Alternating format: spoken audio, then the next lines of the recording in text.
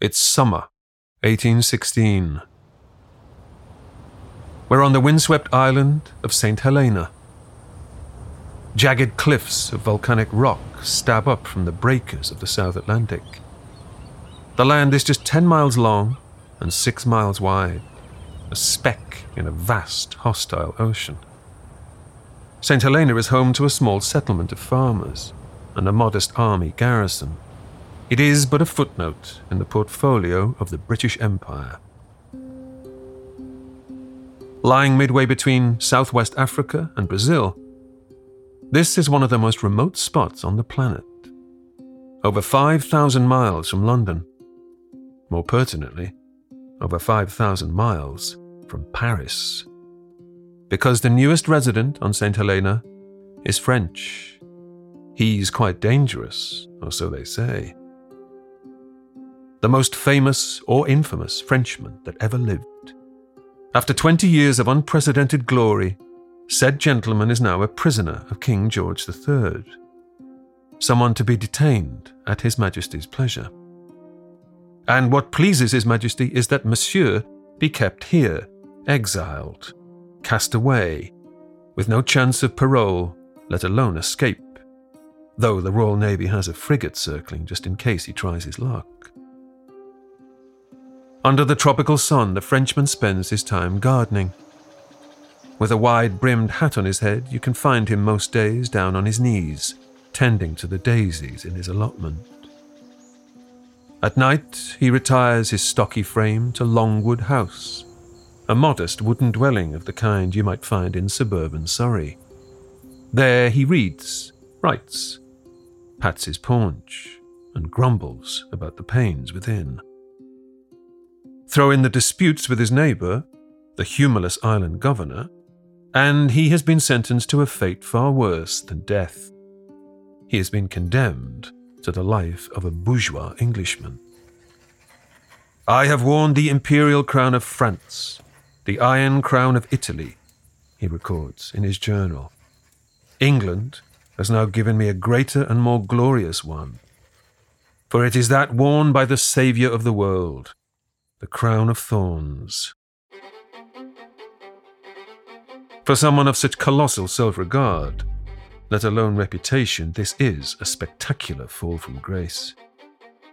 Mere months ago, he was not just Emperor of France, but the master of continental Europe, the most brilliant general of his age, a virtual god, not to mention the lead player in a 20-year series of conflicts, the wars that bear his signature.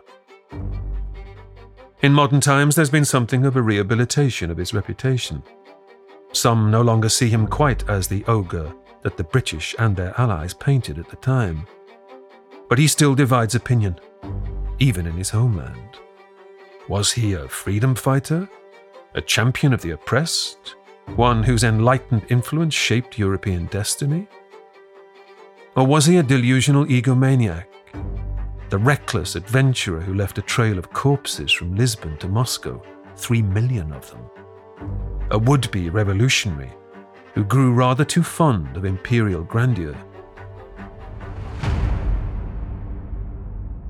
Whether feared or revered, of this there can be no dispute. In his time, he was not just the dictator of France, supreme overlord of Europe, but probably the most powerful man on earth. A man of such legend that the world is on first-name terms with him. Still, Napoleon. Since I was 10 years old, I've been utterly fascinated by Napoleon Bonaparte. He was one of the greatest lawgivers and soldiers and conquerors of all time, but also he was a dictator, a benign dictator, but nonetheless somebody who grasped power in a military coup and held it without recourse to the people that he was ruling.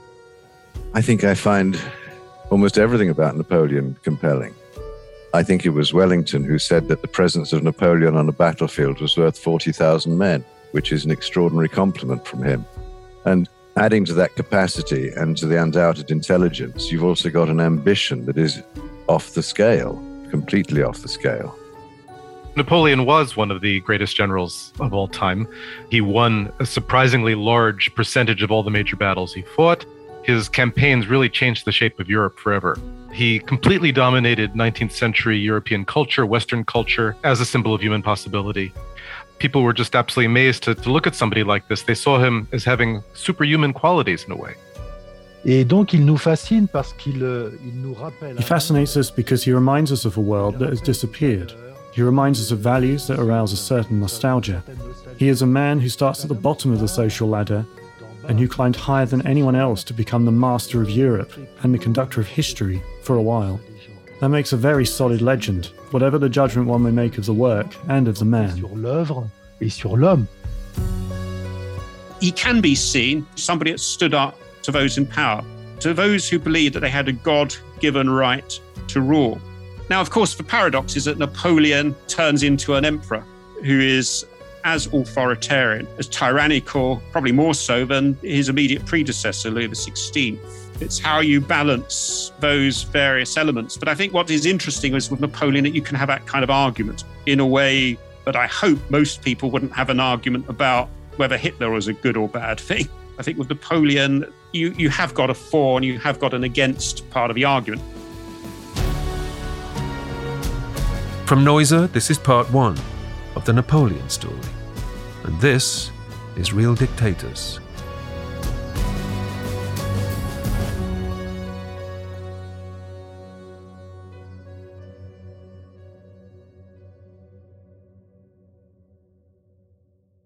Just as Napoleon's life will end on an island, so too it begins on one. An island set in the balmy waters of the Mediterranean. Corsica. It's spring, 1769. French soldiers are scouring the hills, hunting down rebels. Until recently, Corsica was part of the Republic of Genoa, but it has just been ceded, or rather sold, to France. The Genoese government, near bankrupt and riddled with corruption, has cashed in its assets, and the locals are not happy about it. Corsica's people are poor but proud. The transfer to French control promises wealth, but the Corsicans are fiercely patriotic, independent. Like those on their sister island, Sardinia, they are culturally Italian. They speak a local patois. They detest their foppish new occupiers with their powdered wigs and metropolitan ways. The resistance has been bitter. Partisans have been harassing French troops, conducting hit-and-run strikes, hiding out in the mountain caves and cedar forests of the island's rugged interior. The rebels include a young married couple. Their names are Carlo and Letizia di Buonaparte, aged 23 and 19. Living rough has been particularly hard on Letizia, for she is heavily pregnant. Through their history, the islanders had given short shrift to the Romans and the Moors, but the might of Bourbon France proves too much. Outgunned and outsupplied, the Corsicans are forced to submit. Amid the island's appalling poverty, the Buonapartes are some of the more fortunate ones. Carlo is educated, a lawyer, and they have 2 houses. One in the town of Ajaccio, another in the country. They have sheep, a vineyard, a nanny, a cook. They can even claim some noble blood, hailing from minor Florentine aristocracy. But it's all relative. Life on Corsica is still incredibly tough. Letizia will bear 13 children in all, only 8 of whom will survive. Allowed home under their new French rulers, Letizia will soon have her child, their second. Going into labour on her way back from church, she fails to scramble to the bedroom in time. She gives birth on a pile of carpets in the hallway. The baby, a boy, is born on August the 15th, 1769. They name him after a great uncle, Napoleone di Buonaparte. Andrew Roberts is author of the acclaimed bestseller, Napoleon the Great. Corsica had only been part of France for 1 year when Napoleon was born. He didn't think of himself as French in his early years. He is an outsider, like so many dictators. One thinks of Hitler and Stalin and others. They were outsiders from their actual countries. And this is true of Napoleon, despite the fact that he becomes Emperor of France and for many people today personifies France. I'm historian Ruth Goodman, host of Noiser's newest podcast, The Curious History of Your Home. I've spent my life investigating the hidden history of everyday objects. The vacuum cleaner in your cupboard, sleek and compact today, but when it was invented, it was literally powered by horses and took 4 to 6 people to operate. The minty fresh toothpaste by a sink. Well, if you lived in ancient Greece, you'd be washing your teeth with ground up bones and oyster shells. Double glazed windows? We owe those to a French king's odd fascination with oranges. The Curious History of Your Home explores the extraordinary in the ordinary. Listen to The Curious History of Your Home each Tuesday, wherever you get your podcasts. From award-winning podcasters Noiser, The Curious History of Your Home.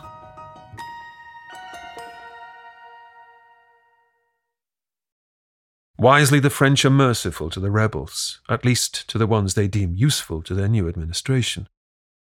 With his noble lineage, sketchy as it may be, Carlo is just the sort of man the new governors are looking for. Marked for special treatment, Carlo soon gets a seat on the island's assembly.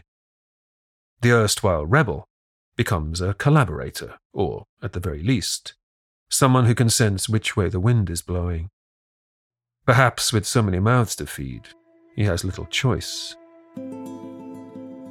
In 1777, with French rule secure, Carlo is appointed to represent Corsica in the royal court at Versailles.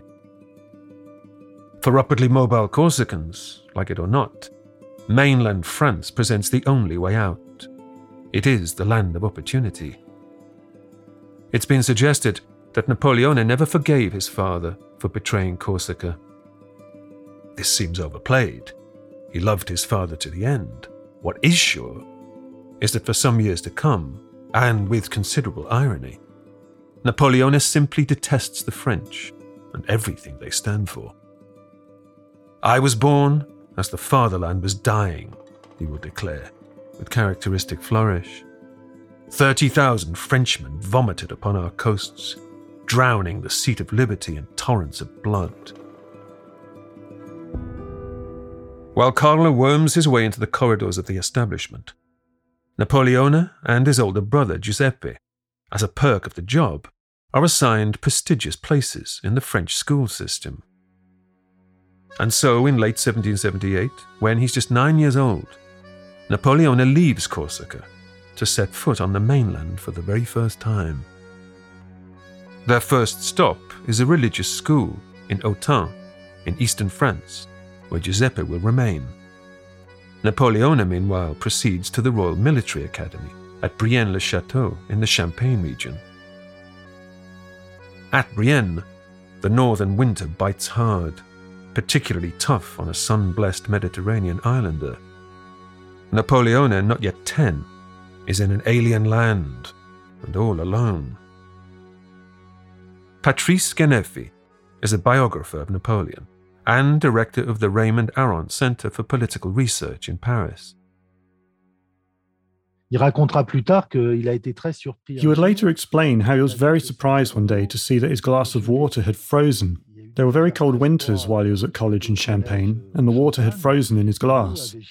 He had never seen ice. He didn't know what ice was or snow. So he is an uprooted young man. C'est un jeune homme déraciné.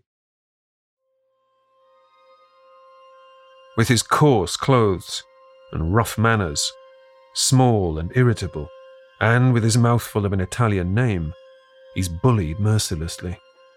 He's frequently caught up in playground scraps. David Bell is director of the Davis Center for Historical Studies and professor of history at Princeton University. Corsica really did seem foreign to most of the French. And when Napoleon first arrived in France, he had to spend a year learning French first. He always had a fairly strong accent. And in fact, really until 1793, Napoleon's great ambition was to fight for Corsican independence against France. So it's really rather funny. He was serving in the French army, and there he was thinking that he wanted to lead Corsica to independence against the army he was serving in. Napoleone de Bonaparte is an otherwise unremarkable student, though he excels at maths. At 15, he becomes eligible for a year's study at the École Militaire in Paris. He's a prime candidate for the artillery. Napoleone will ultimately graduate near the bottom of his class. He's unimpressed with an education bent on nurturing gentlemanly skills, like fencing, drawing, and dancing, over what he considers proper soldiering. And it seems there are arrogant nobles at every turn, determined to trip him up. In Corsican terms, actually, he was an aristocrat, but that didn't matter to his school colleagues, who were also aristocrats. And if anything, they looked down on him socially as much as being an outsider. So this toughened him. He was somebody who enjoyed his own company. He would withdraw into himself. For Napoleon, there comes a realization. It's not necessarily France itself, or even the French, that he loathes. It's the whole rotten class system. Napoleon is far from alone in such thoughts. In the 1780s, the French economy has taken a nosedive. France may champion the American Revolution and present itself as a progressive force in the world, but there's little evidence of this at home. On the streets, people are growing hungry, restless. A palpable resentment is building towards the decadence of the monarchy, towards the king, Louis XVI, and his free-spending wife, Marie Antoinette. But then Napoleon's studies come to an abrupt halt. As he's due to sit his final exams, he receives bad news. His father, Carlo, has died. Stomach cancer. He was just 38. It turns out Carlo had been blazing through the family's money, making reckless business investments. And now, the Buonapartes are officially destitute. Brother Giuseppe, who's changed his name to the more French-sounding Joseph, is 18 months older, but he has passed over. It is Napoleone who's designated as the new family guardian. Young as he is, still just 15, he is to take care financially of his mother and 7 siblings. For the sake of his family, the soldiering must continue. In September 1785, now aged 16, Napoleon receives his first commission. He is one of the youngest officers in the French army. Officially now a professional soldier, he's made a second lieutenant in an artillery unit stationed at Valence in the Rhone Valley. As the months progress, he proves more than capable at commanding a battery. He begins to attract the attention of his superiors, but, as ever, there's that glass ceiling, a limit on how far the poor little Corsican can rise. At night, in his billet, Napoleon records his woes in his diary, even talks of suicide. And he reads voraciously, getting lost in the exploits of Alexander the Great, Hannibal, and Julius Caesar, men whose achievements he fantasizes he will one day emulate. In September 1786, Napoleone di Buonaparte is given leave to return to his island home. He's not seen Corsica in 8 years. There are younger siblings he's never even met. Officers are allowed to spend up to 6 months a year on furlough. He will continue to shuttle back and forth from France, still eulogizing Corsica, still hopeful one day of a permanent return. By the July of 1789, Napoleon's regiment has been posted to Auxonne in Burgundy. It is there, while not yet 20 years of age, that dramatic news filters back. Paris is in open revolt. The mob has finally cracked. On the 14th of the month, they stormed an old fortress where some of their comrades were being detained, the Bastille. It is the inciting incident of an event that will upturn the entire European order. The French Revolution. There is a romantic notion today of rebels manning the barricades, crying liberté, égalité, fraternité. But the truth is that France has been sucked into a vortex of anarchy, despair, and, above all, violence that will last for years. Napoleon Bonaparte, the man, may have sympathy with the revolutionary's cause, but, as a soldier, his job is to protect the regime, to provide security. Military units across France are placed on high alert. Napoleon duly does his bit, maintaining public order, quelling dissent, arresting rioters. In truth, he's a bit of an obsessive-compulsive. He detests disorder, the chaos, the anarchy of mob rule. But, ultimately, he's unconvinced that this is his struggle. He spends more and more time back in Corsica. He fabricates an extended sick leave to add to his already generous holiday entitlement. He comes dangerously close to a charge of going AWOL. In June 1791, the royal family is caught trying to flee France. They're brought back to the Tuileries Palace and placed under virtual house arrest. In the summer of 1792, Napoleon is sitting in a Parisian tea house just across the way from the royal residence. From his vantage point, he can hear the angry rumble of a crowd growing closer, until the baying mob rounds the corner. The rioters storm the building. They hack the royal bodyguard to pieces. They drag out the king and place a red revolutionary cap on his head. Napoleon feels nothing but revulsion at this ritual of humiliation. But it is the end of the hated monarchy, all the same. In September, a republic is proclaimed. Lieutenant Bonaparte is no longer a defender of the crown, but of a political ideal. All through his toing and froing to Corsica, Napoleon has never once swerved from his belief in his island's self-determination. He's even, in his spare time, written a lovingly crafted history of the place. His brother, Joseph, has also returned and is now the mayor of Ajaccio. Napoleon gets himself a secondment as a lieutenant colonel in Corsica's National Guard. It seems as if the Bonaparte brothers might be able to effect some real change.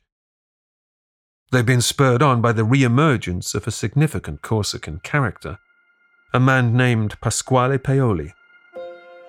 Ever since Napoleon can remember, Paoli has been the dominant figure in Corsican politics, a hero, so much so that the islanders simply refer to him as Babu, Daddy. In 1755, Paoli secured Corsica its de facto independence from the Genoese, and during the French occupation, it was Paoli who led the resistance, with Carlo di Buonaparte serving under him. As Corsica came under Bourbon French rule, Paoli was exiled.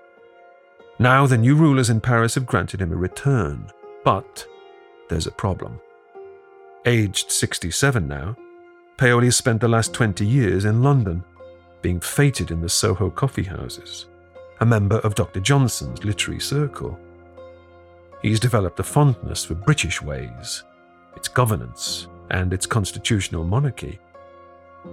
A Corsican nationalist he may be, but he's certainly no Republican. Corsica soon divides between those backing Paoli and others, like the Buonapartes, who envision a free Corsica within the framework of a modern French republic.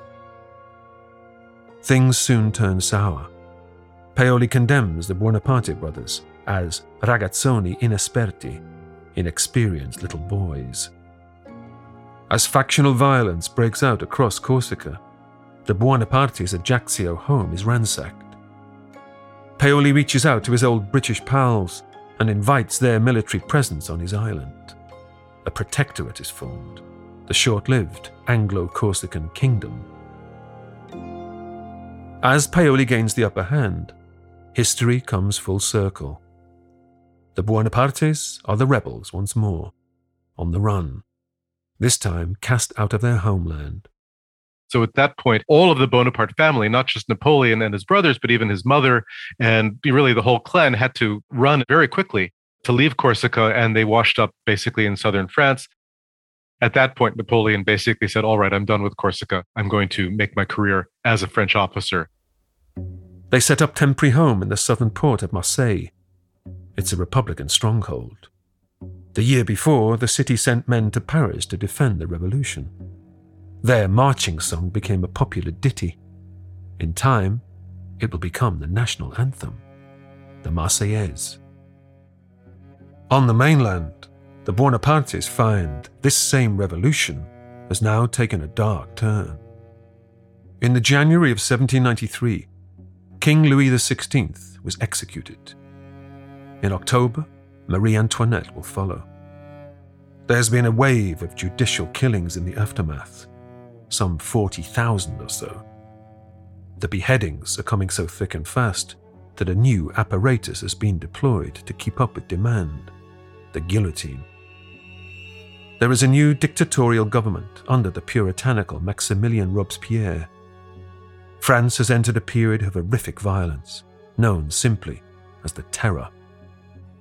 Robespierre's fundamentalists, known as the Jacobins, are purging anyone suspected of royalist or anti-republican sympathies. The Bonapartes must tread carefully. They may be Corsican and impoverished, but they are still technically nobility. Napoleon must do as his brothers have done and give himself a makeover. He will be, from now on, spoken in the French manner, Napoleon Bonaparte. It's really only in 1793, in the course of the French Revolution, that he finally decided to hitch his star to France itself rather than to Corsica. But this perspective as an outsider, of course, it gave him great advantages in France in some ways. He was not always taken seriously enough until, for some of his opponents, it was simply too late. He had the outsider's perspective, which allowed him to see, I think, some of the political maneuvers a bit more clearly and even a bit more cynically than others did. Napoleon's attitude to Robespierre is a case in point. Bonaparte might deplore the carnage of the Terror, but he also has a begrudging respect for the Jacobin clarity of purpose. Il a eu une amitié réelle avec le frère de Robespierre. He had a real friendship with Robespierre's brother, and it's probably one of the few friends he had in his life. And I think he saw in Robespierre a revolutionary of order whose project was to finish the revolution by the guillotine. Robespierre did not have an army to do this. He had the scaffold. Donc il avait l'échafaud. The excesses of the revolution have proven too much for some. The destruction of the Ancien Régime has been conducted on an industrial scale. French life has been completely reordered. There's a new calendar with months renamed, a 10-day week, each day divided into 10 hours of 100 decimal minutes. And there are new years, with the beginning of the Republic, 1792, reset to year 1. Robespierre has even done away with God. There is now a new religion, the cult of the Supreme Being. In parts of the country, like the Vendée in the west, there are already armed uprisings against the extremism of this new regime. Michael Rowe is reader in European history at King's College, London. France is confronted with a civil war, and it's a civil war which claims tens of thousands of lives. They try and reshape time itself, with this revolutionary calendar. They abolish religious holidays. And for a lot of people, this isn't just about wrecking your life on earth, but it's condemning you to eternal damnation. So these things are incredibly, profoundly important. And these are the kind of issues which, people are actually going to take up arms to defend. In the capitals of Europe, the crowned heads look on with alarm. With revolutionary sympathizers among their own chattering classes, there's a very real risk of contagion. The execution of France's king and queen, to whom some of them were related, has caused them to rub their own necks reflexively. If it can happen in the most powerful, the richest country in Europe. Put simply, the French Revolution can no longer be tolerated. Not merely contained, It must be snuffed out.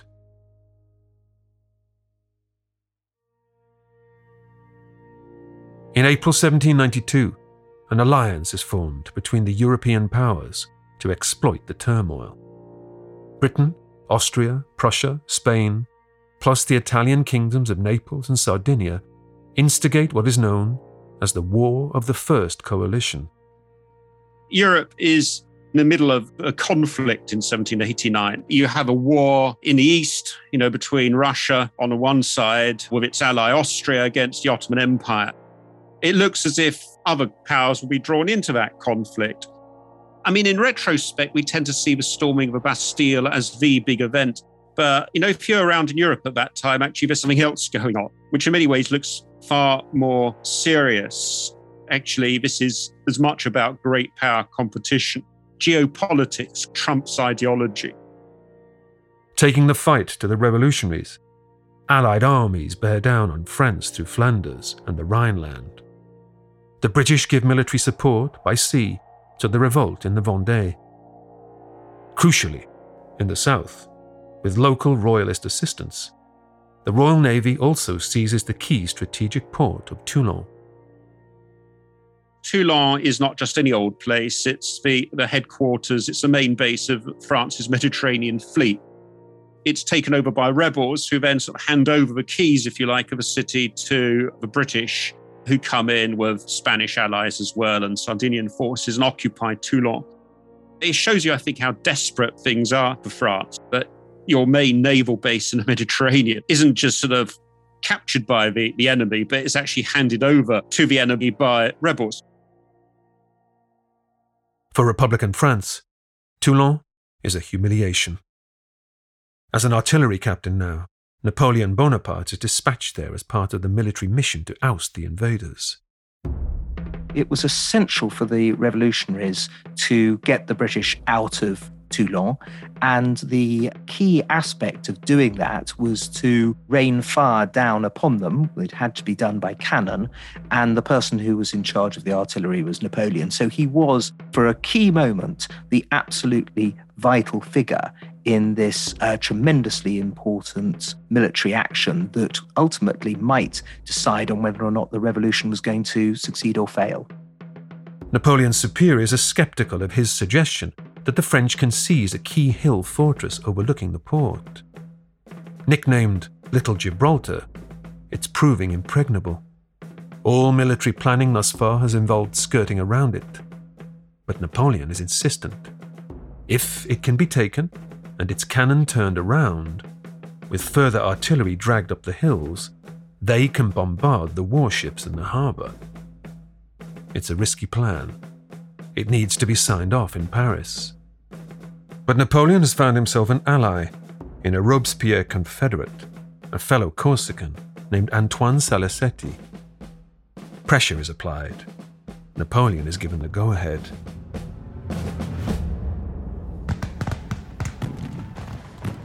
As Republican troops launch their assault on the city's defences, Napoleon is right in the mix. He even takes a British bayonet to the thigh. But soon his bombardiers are raining down shells on the British warships, with Napoleon in the thick of it again, working the cannon alongside his men. 10 ships are set on fire during the assault. On December the 18th, the British naval commander, Admiral Hood, beats a strategic withdrawal. And incidentally, most of the French fleet is destroyed in Toulon. The British don't just leave the French fleet intact. They sort of wreck it when they leave. So it's a quasi-French victory, let's put it that way. Still, the optics are good. After recapturing Toulon, young Napoleon Bonaparte, aged 24, is a rising star. He is duly promoted. Within 3 months, he's gone from a captain to a brigadier general. The only way that Napoleon could have become a general at the age of 24 was because of the French Revolution.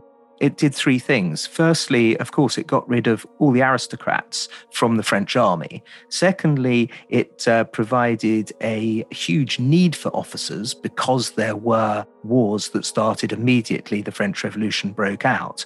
And thirdly, it gave him personally an opportunity because he was fairly well connected to the politicians of the day. So without the revolution, there would have been no Napoleon general at 24. There might have been later, but certainly not at that stage. As the saying goes, revolutions eventually devour their own children. In the summer of 1795, the Robespierre government falls. Robespierre's neck will soon be feeling the same guillotine blade that he has brought down on so many others. Not so long ago, he was having to downplay his noble origins, but now, as someone identified with Robespierre's regime, Napoleon must tread carefully once again. Indeed, he actually spends a few days in prison in Antibes, interrogated as to his sympathies. He contemplates transferring his military skills elsewhere, as a mercenary with the Russians or the Turks, perhaps. Even in India, God forbid, with the British. But the new French government, the Directory, is a constitutional one. It's more moderate than its predecessor, more forgiving. Soon, Napoleon is out of the slammer and back in Paris, figuring out his next move. There's something really quite funny about Napoleon that at the beginning of the revolution, he actually sent in an essay to a contest that was being held by a learned academy in France. The theme of it was happiness, and he wrote a discourse on happiness. One of the things he condemned in this essay of his, this youthful essay, was ambition. He said it's a terrible thing to be ambitious. It sort of destroys everything in its path. Well, I mean, for Napoleon, of all people, to be condemning ambition is really very funny. Despite war on France's borders, after 6 years of turmoil, things seem relatively calm for once. There is life, music, laughter, ladies.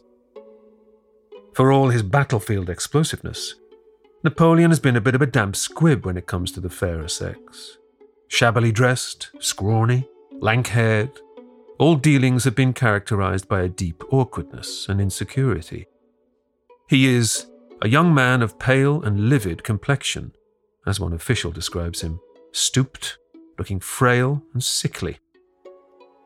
As a young officer in the south of France, he had a brief relationship with a merchant's daughter named Désirée Clary. It ultimately ended in her rejection of him. For the emotionally fragile Napoleon, it was an experience so profound that he was compelled to write a novel about it. The newly emancipated Paris is drunk on a sense of liberation. The parties and balls are populated by single young women dressed revealingly, hungry for male company. Many have a macabre adornment, a red ribbon worn around their necks, a sign that they are available, courtesy of their husbands having been guillotined. Even in this spirit of hedonism and free love, and with his newly acquired rank, Napoleon does not break his run of bad luck. He seeks comfort elsewhere. After a desperate fumble with a prostitute, he writes it up the next day as if it were a routine science experiment. A dialogue on the nature of love, as he titles it. But things are about to change for Napoleon. He's about to become a poster boy. A big catch. The heady summer of 1795 presents a calm before yet another storm. There is a counter-revolution brewing. On October the 5th, a mob bowls through the streets of the capital calling for the restoration of the monarchy. There are 30,000 people massed in central Paris, intent on storming the Tuileries Palace, which is now the seat of Republican government. The business of stamping out this unrest falls to Napoleon. This time, he must turn his cannon not on the British, but on the French. The clash will become known as the Battle of 13 Vendémiaire, after its date in the new revolutionary calendar. After a 2-hour street brawl near the church of Saint-Roch, the insurrectionist headquarters, Napoleon wheels up his guns, He will treat the rabble, as he put it, to a whiff of grape shot. He does not mess about. He blasts the mob at near point-blank range, killing hundreds. The counter-revolution is over before it's really begun. There will not be another. If you treat the mob with kindness, Napoleon muses, these creatures fancy themselves invulnerable. He is decisive. He acts quickly. He makes decisions. He takes risks. The government in Paris, the Directory, is not stable. The civil war is maybe not as intense as it had been in 1793, but essentially you've got two sort of factions of French people that loathe each other. And the Directory tries to occupy some kind of centrist position, but is attacked from the right, from monarchists. They want, the old king back or one of his successors back. And then you've got these neo-Jacobins on the extreme left. And you have this sort of disorder. And increasingly, the army is essential to maintain order. And that means troops and it means generals. It means people like Napoleon Bonaparte. They become increasingly indispensable, I guess, when it comes to domestic politics, as well as fighting all these enemies of France, which, they're still there. Michael Rapport is reader in modern European history at the University of Glasgow. Napoleon's not consistent in his relationship with the revolution. His guiding principle is ultimately his own ambition. So I think there is some sincere attachment to the revolution there. But ultimately, I think he is an opportunist. He sees the chances, he seizes them, and he does that to enhance his career. No matter his motivation, Napoleon is no longer just the hero of Toulon. He is the savior of Paris.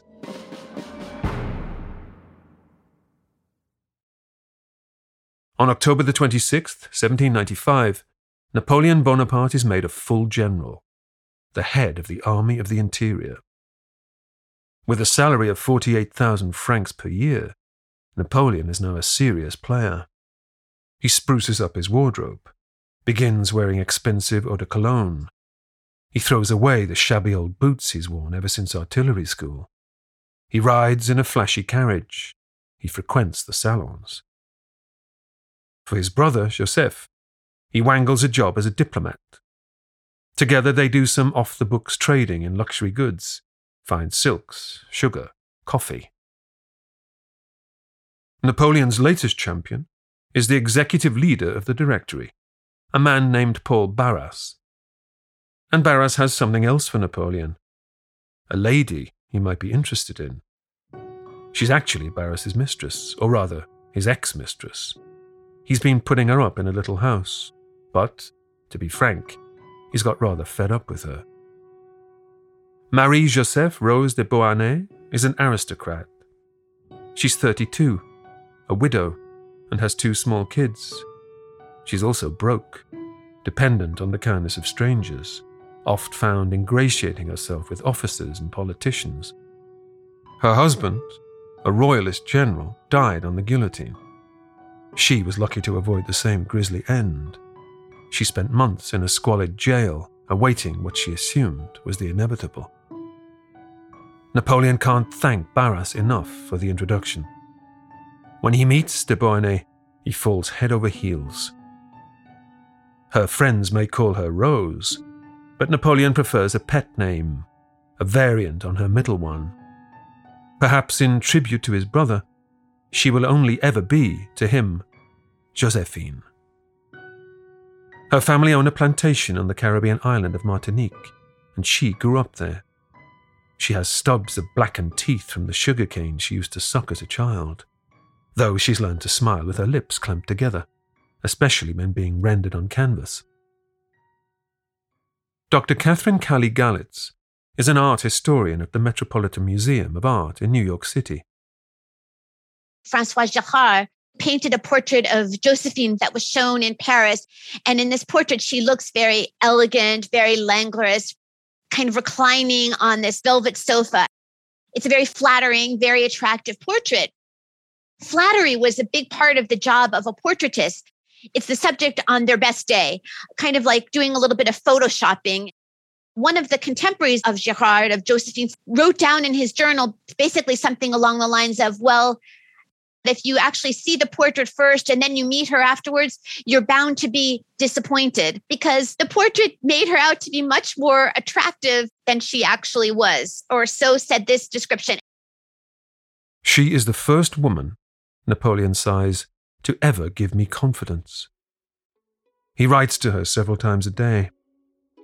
I awake with my thoughts full of you, he scrawls in one typical early missive. Your portrait and the remembrance of the delirious evening of yesterday have not allowed rest to my senses. Sweet and incomparable Josephine, what a strange influence you have on my heart. Meanwhile, my sweet love, accept 1,000 kisses, but do not give me any, for they burn up my blood. If Napoleon's blood is boiling, Josephine's unfortunately remains quite tepid. While he pours his heart out in a stream of puppy dog yearnings and schoolboy eroticism, she amuses herself and her friends by reading them all out loud. Josephine tolerates Napoleon at best. She dislikes his fondness for sitting on her lap, curling up like an infant. For her, General Napoleon, all 5'5" of him, average height for the day, by the way, is a meal ticket, a means to an end. Even for poor lovelorn Napoleon, there is a quid pro quo. He now has an in with the Parisian movers and shakers. Josephine had been married to an aristocrat, and she moved in very high circles in Paris. And what she effectively did for Napoleon was to knock the rough Corsican edges off him and to teach him how to behave in high society. At 10 p.m. on March the 9th, 1796, after 6 months together, Napoleon and Josephine are married. He is 26, 6 years her junior. On the wedding certificate, to fudge the age gap, they both declare themselves to be 28. It's hardly a fairy tale wedding. In the town hall of the 2nd arrondissement, Josephine wears a plain dress with a Republican sash. There are no guests. Napoleon turns up 3 hours late and has to wake up the presiding official who's fallen asleep in his chair. But there is good reason for these hasty nuptials, as well as Napoleon's delay. Paul Barras, perhaps as a thank you for taking Josephine off his hands, has just appointed Napoleon supreme commander of the French army in Italy. There, the Austrians are amassing a huge force. In just 48 hours, Napoleon Bonaparte is to lead his troops into war. Napoleon gives Josephine a wedding present, a gold medallion. On it are inscribed 2 words: Au destin, to destiny.